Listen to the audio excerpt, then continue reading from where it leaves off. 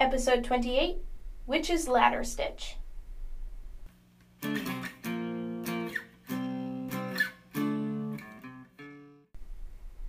Happy Stitchtember! I'm Kristen Regular, and I'm showing you how to whip up a new embroidery stitch every day this month. Have no fear, we're going to start with the basics. But by the time this month is through, you'll be a stitch witch with 30 spellbinding new stitches under your belt. Listen as I describe each step. If you want to watch me and follow along with your own needle, I'll give you a link to my short video at the end. It's the 28th of Stitchtember, and the stitch of the day is the Witch's Ladder Stitch.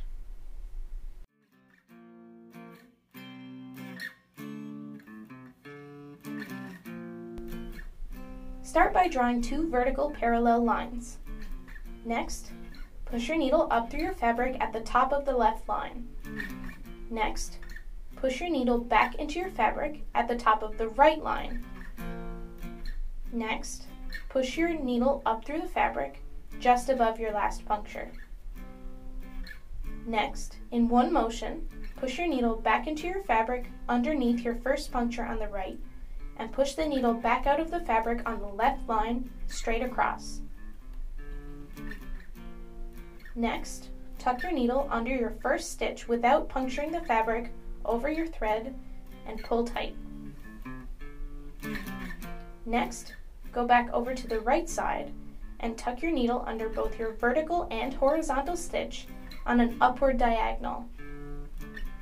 Next, push your needle back into your fabric just under your stitches on the right line and have your exit point be straight across on the left line.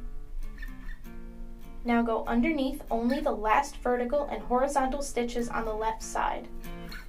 Repeat these steps and you'll have created a ladder stitch.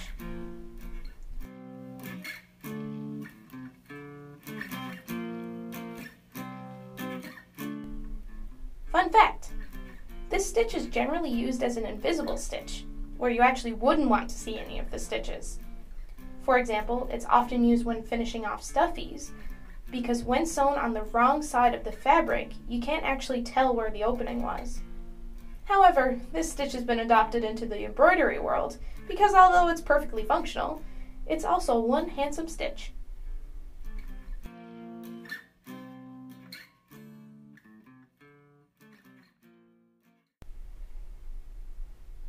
As promised, I posted a link to my video of this stitch in the episode description. Happy stitching! Stay tuned tomorrow to learn how to do a raised buttonhole stitch. Stay tuned to the Fogbank channel for my next episode.